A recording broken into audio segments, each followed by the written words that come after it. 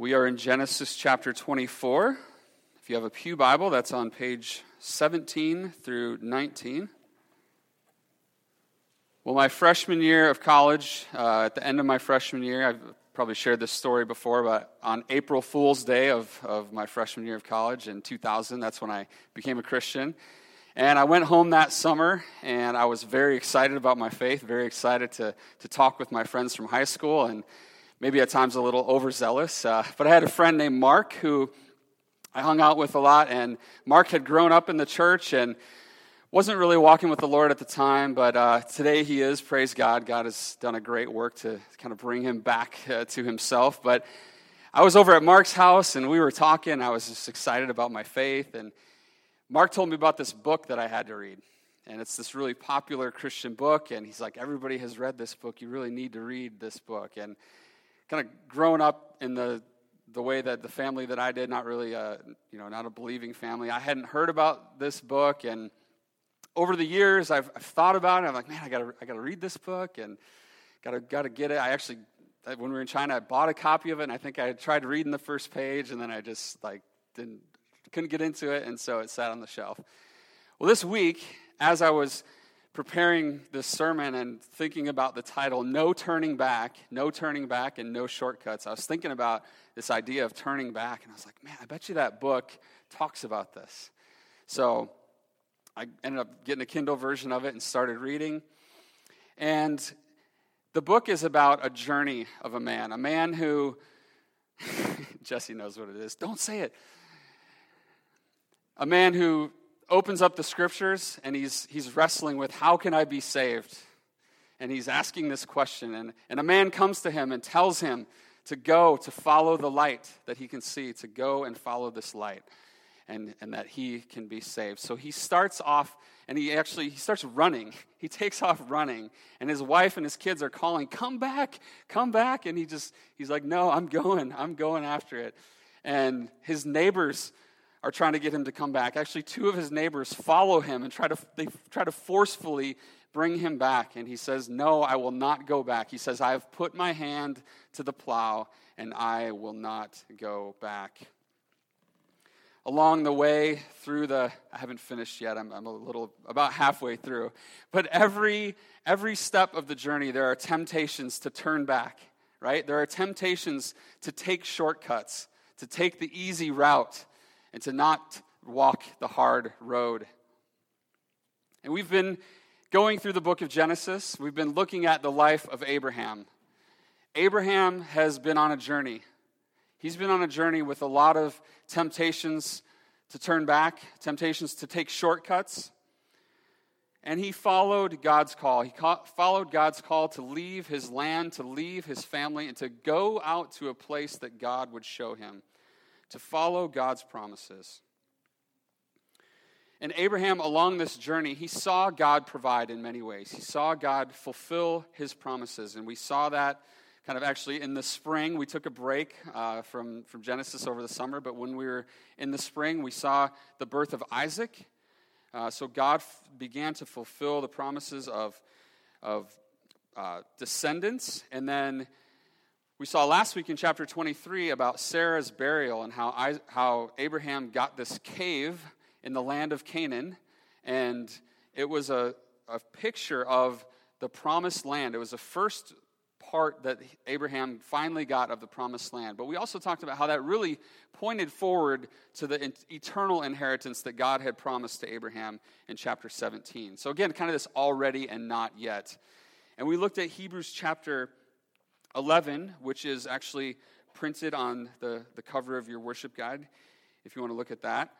We talked about this, how these all died in faith. It's talking about the patriarchs, Abraham and those in the Old Testament, not having received the things promised, but having seen them and greeted them from afar, and having acknowledged that they were strangers and exiles on the earth. For people who speak thus make it clear that they are seeking a homeland.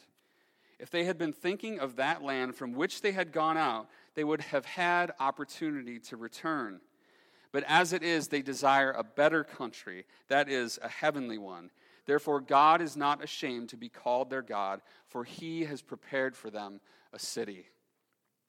So again, Abraham was they were looking forward. They were looking forward to the city of God.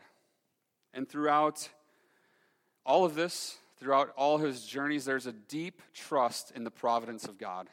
That God is directing all of their affairs. That God is the one who will provide for all of their needs. And we saw that specifically in Genesis 22 when Abraham is called to sacrifice Isaac, and the Lord provides the ram in the place of Isaac, and they actually call that place the Lord will provide. So there's this huge theme of God providing. God provides the sacrifice in the place of Isaac. He provides Isaac as the descendant. He provides the land. And over, this theme comes through. And there are no shortcuts, right? They have to do it God's way. Again, as we come to this passage here today, we're going to see the providence of God. We're going to see God's provision throughout this story in some interesting ways. And as we've been talking about this journey that the book that I'm reading is talking about, the journey that Abraham was on, and if we think about our own lives, we feel the same temptations, don't we? We feel the temptations at times to turn back, right, when life gets hard. Now, maybe it's not turning back completely and walking away from the Lord, but maybe it's just saying, you know what, this path I'm on, this road I'm on, it's just too hard. I'm gonna take a shortcut, or I'm gonna try to take the easy road, or I'm just gonna cash in my chips for a while and just do my own thing, right? I think we oftentimes don't want to walk the long, hard road of discipleship. There's too many trials, there's too many temptations. Or we want a quick fix. We want things just to work now. We want everything in our lives to be fixed immediately when they don't go the way that we expect. That's a challenge that I think all of us have faced, I'm sure, at one time or another in our Christian walks. And maybe you're facing that challenge right now. Kind of the main idea this morning, the thing we're going to really kind of dive into in this passage, is that we serve a loving and faithful God who will keep his promises to us, who will carry us through to the end, and who will finish what he started. A loving and faithful God who will keep his promises, carry us through to the end, and finish what he started. So let's go to God's word. If you're looking at chapter 24, you're probably thinking, I hope he doesn't read this whole thing because we're going to be here for an hour. Don't worry, I'm not going to read the whole thing. We're going to look at verses 1 through 28, and then we'll kind of unpack the rest of it as we go. Genesis 24, 1 through 28. Now Abraham was old, well advanced in years, and the Lord had blessed Abraham in all things. And Abraham said to his servant, the oldest of his household, who had charge of all that he had, put your hand under my thigh, that I may make you swear by the Lord, the God of heaven and God of the earth, that you will not take a wife for my son from the daughters of the Canaanites, among whom I dwell, but will go to my country and to my kindred, and take a wife for my son Isaac. The servant said to him, perhaps the woman may not be willing to follow me to this land. Must I then take your son back to the land from which you came? Abraham said to him, see to it that you do not take my son back there. The Lord, the God of heaven, who took me from my father's house and from the land of my kindred, and who spoke to me and swore to me, to your offspring I will give this land. He will send his angel before you, and you shall take a wife for my son from there. But if the woman is not willing to follow you, then you will be free from this oath of mine. Only you must not take my son back there. So the servant put his hand under the thigh of Abraham, his master, and swore to him concerning this matter. Then the servant took 10 of his master's camels and departed, taking all sorts of choice gifts from his master. And he arose and went to Mesopotamia, to the city of Nahor. And he made the camels kneel down outside the city by the well of water at the time of evening, the time when women go out to draw water. And he said, O Lord, God of my master Abraham, please grant me success today and show steadfast love to my master Abraham. Behold, I am standing by the spring of water, and the daughters of the men of the city are coming out to draw water. Let the young woman to whom I shall say, please let down your jar that I may drink, and who shall say, 'Drink, and I will water your camels,' let her be the one whom you have appointed for your servant Isaac. By this I shall know that you have shown steadfast love to my master." Before he had finished speaking, behold, Rebekah, who was born to Bethuel, the son of Milcah, the wife of Nahor, Abraham's brother, came out with her water jar on her shoulder. The young woman was very attractive in appearance, a maiden whom no man had known. She went down to the spring and filled her jar and came up. Then the servant ran to meet her and said, "Please give me a little water to drink from your jar." She said, "Drink, my lord." And she quickly let down her jar upon her hand and gave him a drink. When she had finished giving him a drink, she said, "I will draw water for your camels also, until they have finished drinking." So she quickly emptied her jar into the trough and ran again to the well to draw water, and she drew for all his camels. The man gazed at her in silence to learn whether the Lord had prospered his journey or not.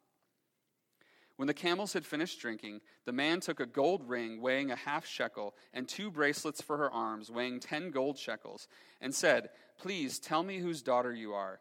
Is there room in your father's house for us to spend the night?" She said to him, "I am the daughter of Bethuel, the son of Milcah, whom she bore to Nahor. She added, "We have plenty of both straw and fodder, and room to spend the night." The man bowed his head and worshipped the Lord, and said, "Blessed be the Lord, the God of my master Abraham, who has not forsaken his steadfast love and his faithfulness toward my master. As for me, the Lord has led me in the way to the house of my master's kinsman." Then the young woman ran and told her mother's household about these things. The word of the Lord. Well, there is a lot going on in this chapter. Again, 67 verses. It's kind of broken down into 4 main scenes. We just read the first scene and the second scene, and we'll kind of unpack those a little bit more. And then the third scene is a retelling of the first scene and the second scene, and there are just a few slight variations in there, but we're not gonna go through all of that. And then we'll take a brief look at the fourth scene, kind of at the final scene of how this story unfolds. But from the first scene here, we're going to see that we must trust in the promises of our covenant-keeping God and not turn back to where we came from. We must trust in the promises of our covenant-keeping God and not turn back to where we came from. Starts here in the first verse, discussing here the end of Abraham's life. He's old, he's advanced in years, and it said that the Lord had blessed him in all things. So there's this recounting of God's goodness and God's faithfulness to Abraham. And then there's this oath that we see that Abraham and his servant swear by the Lord. They swear not to take a wife for Isaac from the Canaanite women. Again, I argued that we see the providence of God. We see God's hand over all of this, especially here as they make this covenant. They swear by the Lord. This name here, the Lord, it's Yahweh. It's God's covenant name. And if you read throughout this whole chapter, you'll notice the Lord, L-O-R-D, all caps. It appears 19 times in this chapter alone. It only appears 165 times in all of Genesis in 50 chapters. And over 10% of those occurrences are here just in this one chapter. And so I think there's a significance to that. I think it's talking about God's covenant faithfulness in this whole event of Abraham choosing a wife for his son. So don't miss that. Again, God's hand, God's providence. And it's a reminder to God's people that things must be done God's way, right? There's no shortcuts. We can't just do things our way. And that kind of is unpacked here as we see this idea of not taking a wife from the Canaanite women, okay? Now, it would have been a shortcut for Abraham to say, well, we're here, we're living in the land of Canaan. It's going to take a long time. Some things I read said it's about 1,000-mile journey, probably would have taken a couple months. I don't have 4 months to wait, right? I don't have 4 months I don't have all these resources to send my servant back to find a wife. It's just too much of a hassle. Let's just find somebody here, right? That's not what Abraham did. But he tried something like that earlier, right? he tried a shortcut when he and Sarah said, oh, why don't we take Hagar, Sarah's servant, and try to have a son through her? Because Sarah and Abraham were old, and they thought, well, how is this going to happen? So let's do it our way, right? Let's take matters into our own hands. So perhaps Abraham had learned a few things over the years, right, from his mistakes. There's something very important also that I want to emphasize here.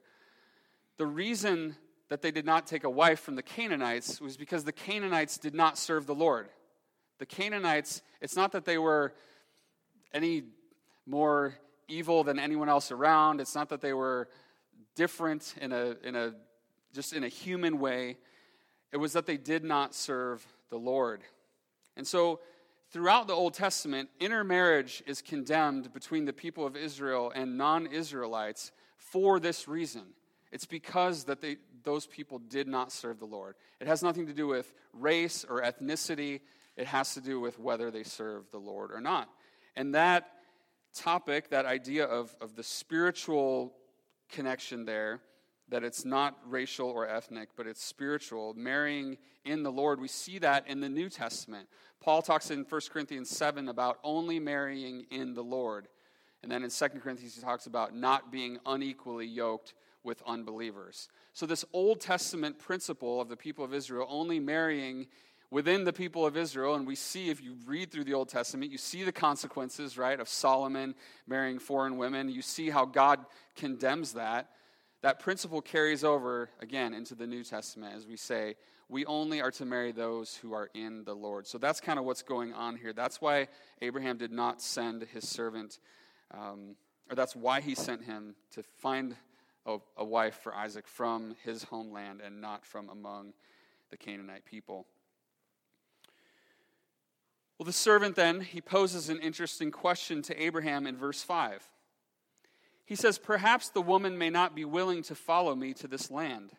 Must I then take your son back to the land from which you came? And Abraham is adamant in verse 6 and verse 8 that the servant not take Isaac back to where he came from.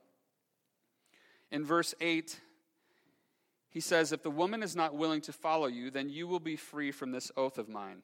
Only you must not take my son back there. This is actually the last recorded words of Abraham in the scripture. This is the last thing that we see. Abraham is going to die in chapter 25. The last words that come out of his mouth that we see, only you must not take my son back there. Well, why not? Why not let Isaac go back if this woman that he goes to find isn't willing? Why not let Isaac go back? Well, I think the answer is found in verse 7. Abraham said, the Lord, the God of heaven, who took me from my father's house and from the land of my kindred, and who spoke to me and swore to me, to your offspring I will give this land. He will send his angel before you, and you shall take a wife for my son from there. There is an emphasis that God is going to fulfill the promises that he made to Abraham. He doesn't need to send Isaac back. He doesn't need to turn back and go back to where they came from. Again, we talked about this in Hebrews chapter 11, verses 15 and 16, right? If they had been thinking of that land from which they had gone out, they would have had opportunity to return. But as it is, they desire a better country, a heavenly one. So God is saying there's no need for Isaac to turn back. There's no need for him to go back. God who has promised is faithful, and God will fulfill his promises. I just was having a conversation this week. I think, James, it might have been with you about my grandparents, my great-grandparents who came from Switzerland. Yeah, we were talking about that. I have family from Norway and Switzerland. James and Lexi were just in Norway, and we were talking about that. And my great-grandparents came from Switzerland, and they came from the same village, but they had never met each other in Switzerland. They came, and they actually met in Wisconsin. They met in southern Wisconsin. I think they had some mutual friends, and they met here, they got married, and they made a life here. And I don't know a lot of the details. My grandpa is like in his late 80s, and he's a farmer, and I'm like always trying to ask him questions like, Grandpa, trying to figure out about his parents. He's like, well, they didn't really talk about that much, so I don't really know a lot of the details. But they came here on a long journey, right? Took a boat across, made the trip from the East Coast to Wisconsin. I'm sure that wasn't an easy trip. And they lived a hard life. They lived a hard farming life. There's a kind of a story, a legendary story that, I think it's true about my great-grandpa. He was out working in the field and cut his finger off in a corn picker, and he set it up on the fence post and worked the rest of the day, and then he took his finger and went into town to the doctor and said, "Hey, can you sew my finger back on?" And the doctor's like, "Well, if you would have came in right away." But my grandpa, he's got fingers missing, and just this hard life, right? This difficult life. And it's, I'm like, well, why didn't they go back? Why they met here? Why didn't they go back to their homeland? I don't know. It's an interesting question. Why would they come and live this hard life and stay? But then I think about if they hadn't stayed, right? If they hadn't met and stayed here, I wouldn't be here. I wouldn't be standing here today. And just thinking about how God works out those details and how any of us are even here and alive. You think about all the factors, all the details, people who were faithful, people who put in the hard work, who didn't turn back, and sometimes you just kind of have to stand in awe of that. I think we think a lot about finishing what we started, right? There's a lot to be said for finishing what you started. We talk a lot about that, but I think about my own life. I think about my own weaknesses, right? You probably think about your own shortcomings and weaknesses. It's not always easy to finish what we started, right? It's not always easy to put in the hard work and to continue to persevere because our faith is small. But it's not ultimately about us. It's not about us finishing what we've started, but it's about trusting in God to finish what He started. And we see that over and over throughout the life of Abraham here, persevering to the end until God fulfills His promises. For us, the path of discipleship, it's not an easy one, right? It's a long, hard road at times. It's a journey that's filled with trials and challenges. And we're going to see here in this second scene, as this servant's journey continues to unfold, we're going to see how we must walk by faith and prayerfully submit all that we do to God. We must walk by faith and prayerfully submit all that we do to God. So the servant, he goes with his men, he goes on this journey, he takes camels with him, he takes a boatload of gifts with him, and he comes to the city of Nahor, Abraham's brother, and he goes to the well outside of the city, and he prays. He prays, "Please, O Lord, God of my master Abraham." Prays two things. Please grant me success. That's the first thing. And literally this means make it happen in front of me. This grant me success is make it happen in front of me. So this is not a selfish prayer by Abraham's servant. He's not saying, God, give me success so I can get all the glory. He's saying, God, I'm seeking you for this thing. Make it happen in front of me. That's the first thing. The second thing, he says, show steadfast love to Abraham. And this word here, steadfast love, is the Hebrew word hesed. And it's asking God, again, this is not a selfish prayer. It's saying, God, be faithful, show steadfast love to my master Abraham. So both of these parts of this prayer are not selfish. This idea here of hesed, steadfast love, it's used throughout the Old Testament. It means a loyal love or an unfailing kindness or devotion. It's a love or affection that is steadfast based on a prior relationship. So it's a prayer that God would continue, based on the prior relationship that Abraham has with the Lord, that God would continue to show steadfast love in providing a wife for Isaac. This idea, again, of hesed, it's God's covenant-keeping love. And the promises to Abraham and his descendants are unfolding based on God's faithfulness and God's love. And then in verse 13 and 14 comes kind of the test here. The servant says, I'm going to ask this woman for a drink, and if she gives me a drink, then let this be the one that you have chosen for Isaac. Verse 14, again, he repeats this. Please let the one, kind of midway through the verse, let her be the one whom you have appointed for your servant Isaac. By this I shall know that you have shown steadfast love to my master. So this was the proof that God had showed steadfast love to Abraham, that he fulfilled this promise, that he provides the wife for Isaac. So Rebekah comes out. He asks her for a drink, and she gives to him a drink, and then she goes and waters the camels also. And in verse 21, it says, the man gazed at her in silence to learn whether the Lord had prospered his journey or not. Again, God's providence is all over this. He's waiting in expectation. He had prayed, the servant had prayed, he had trusted the Lord, and the Lord provides, the Lord shows that this is the one. And then what happens next is kind of strange, especially for Rebekah. So she comes, this guy asks for water, right? Hey, will you feed me, or will you give water to me and my camels? And then all of a sudden, he just busts out all this expensive jewelry and starts giving it to her.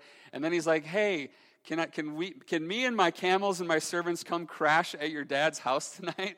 Like, what is going on here? This is crazy. And then she says, yes.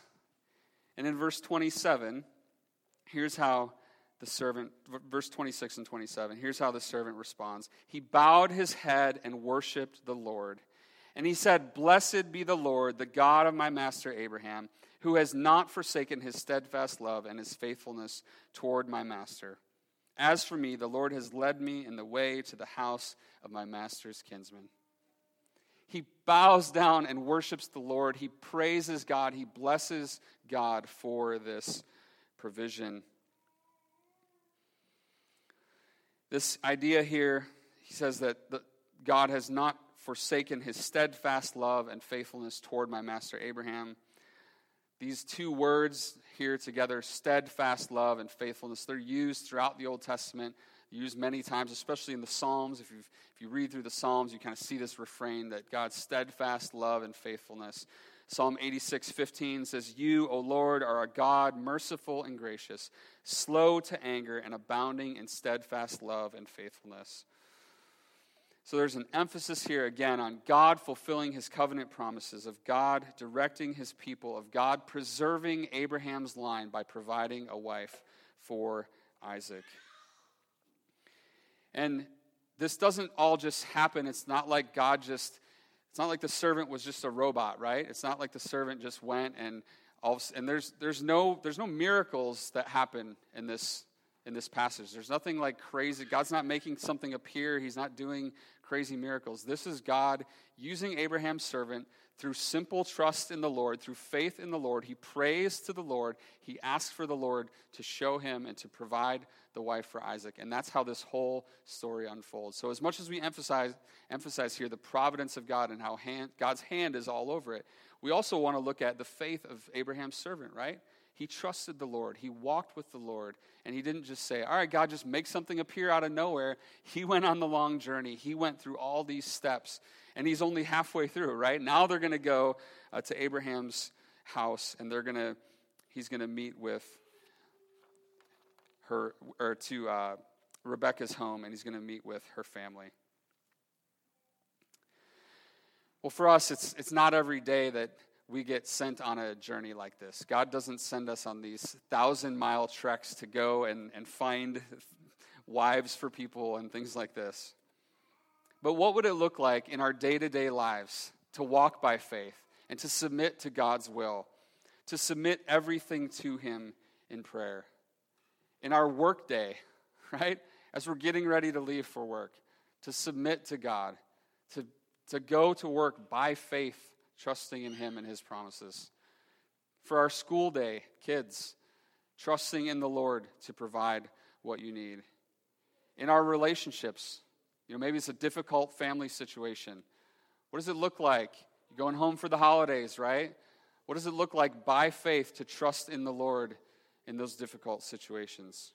Spending time maybe with those who don't walk with the Lord, who don't know him.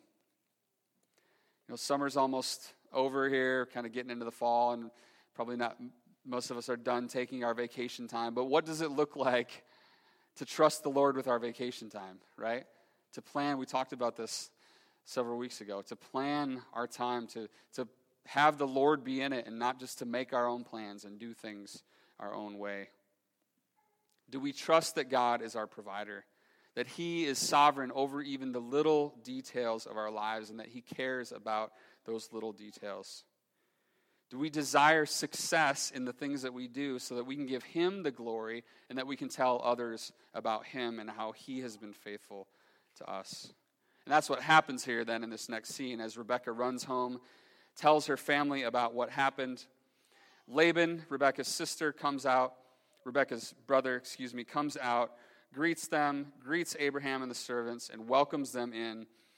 And then Abraham's servant, from verses 34 to 49, he's going to recount the details of everything that had just happened through the first 28 verses. So we're not going to look at that. But then we kind of come to this moment of truth here. How is Rebekah's family going to respond? What are they going to say to this guy who says, hey, I traveled 1,000 miles. My master sent me here. I got all this gold. I got all these camels that I want you to feed. I'm going to crash at your place. And by the way, I'm going to take your daughter, and she's going to go be my master's wife. Okay, how are they going to respond? We're going to see from their response that we must submit to God's will as revealed in his word. We must submit to God's will as revealed in his word.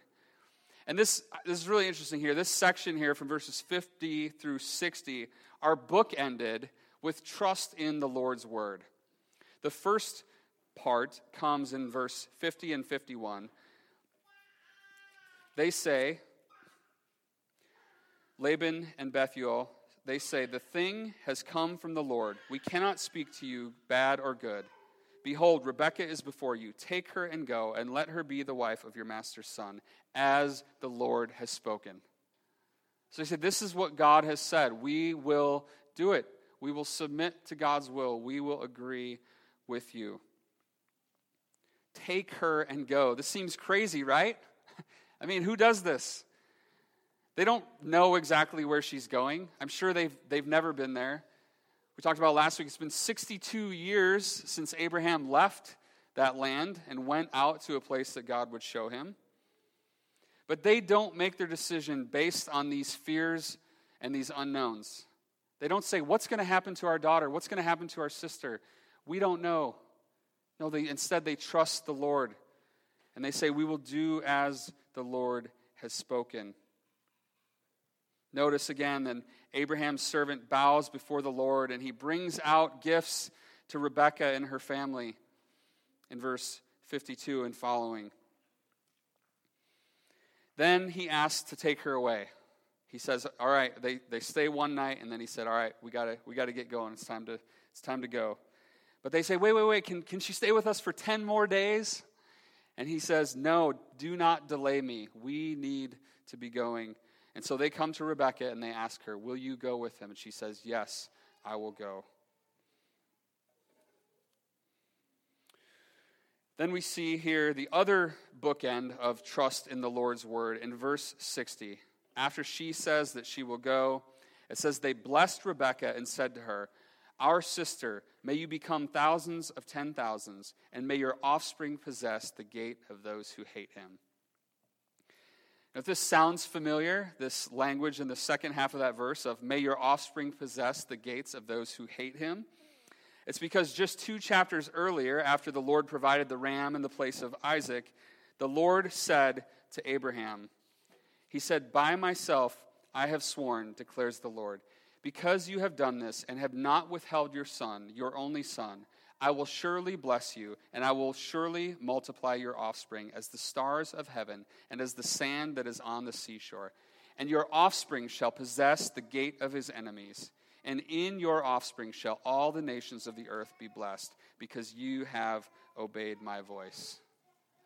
Now this is crazy if you think about it, because there's almost no way that these relatives knew of the account that happened in Genesis chapter 22.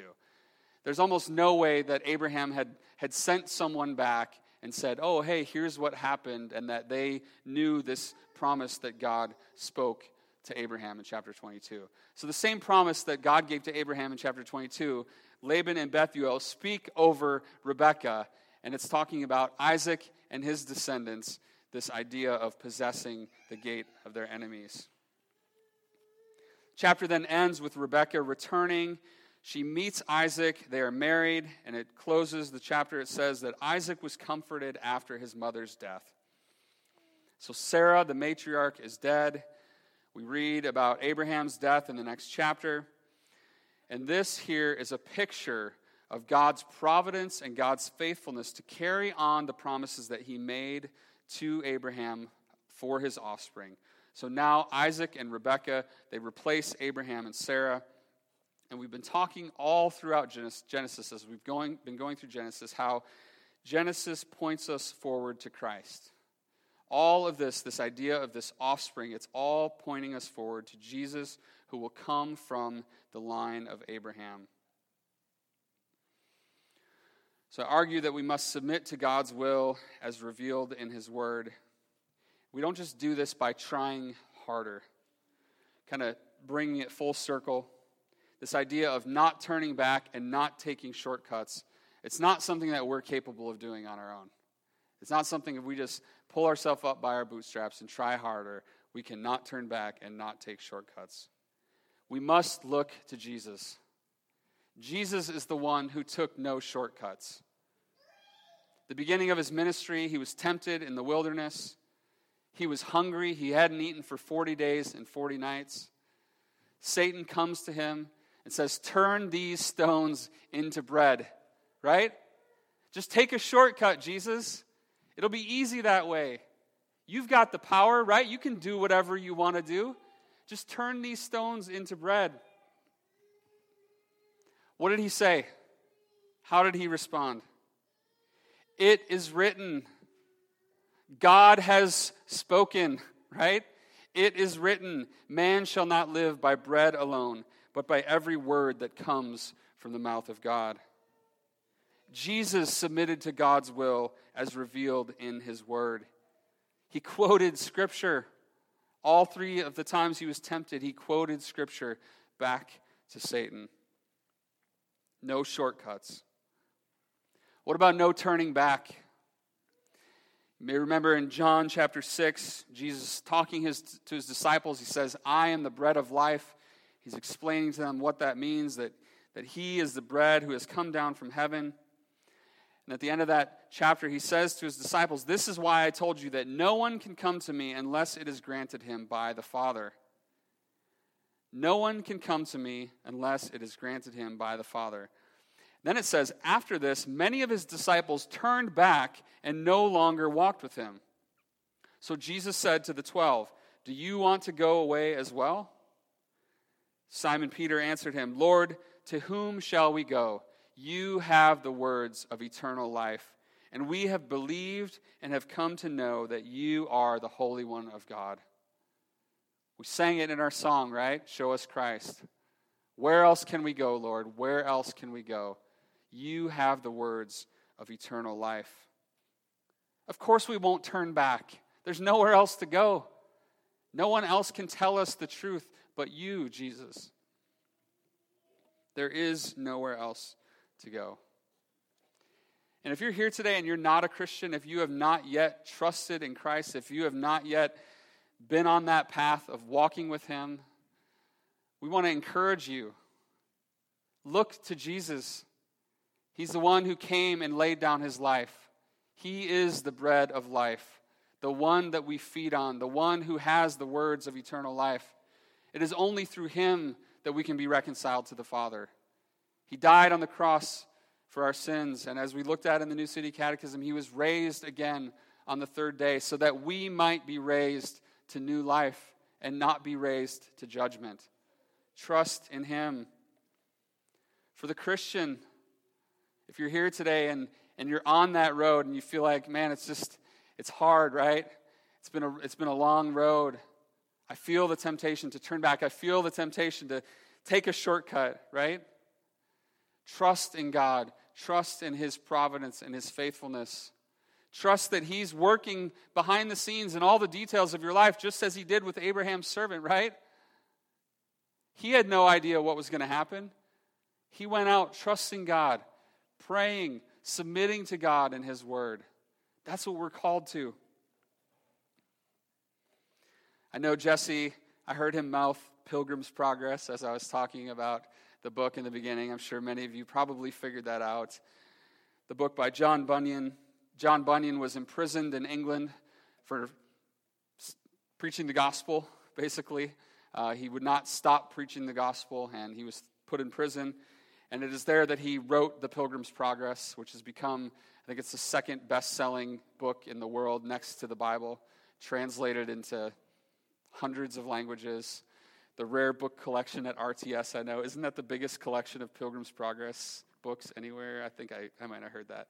There's like hundreds of Pilgrim's Progress books, so that's really cool. But it's the story of Christian, right? He's fleeing the city of destruction, and he's going on his way to the celestial city. And all along the way, he meets challenge after challenge.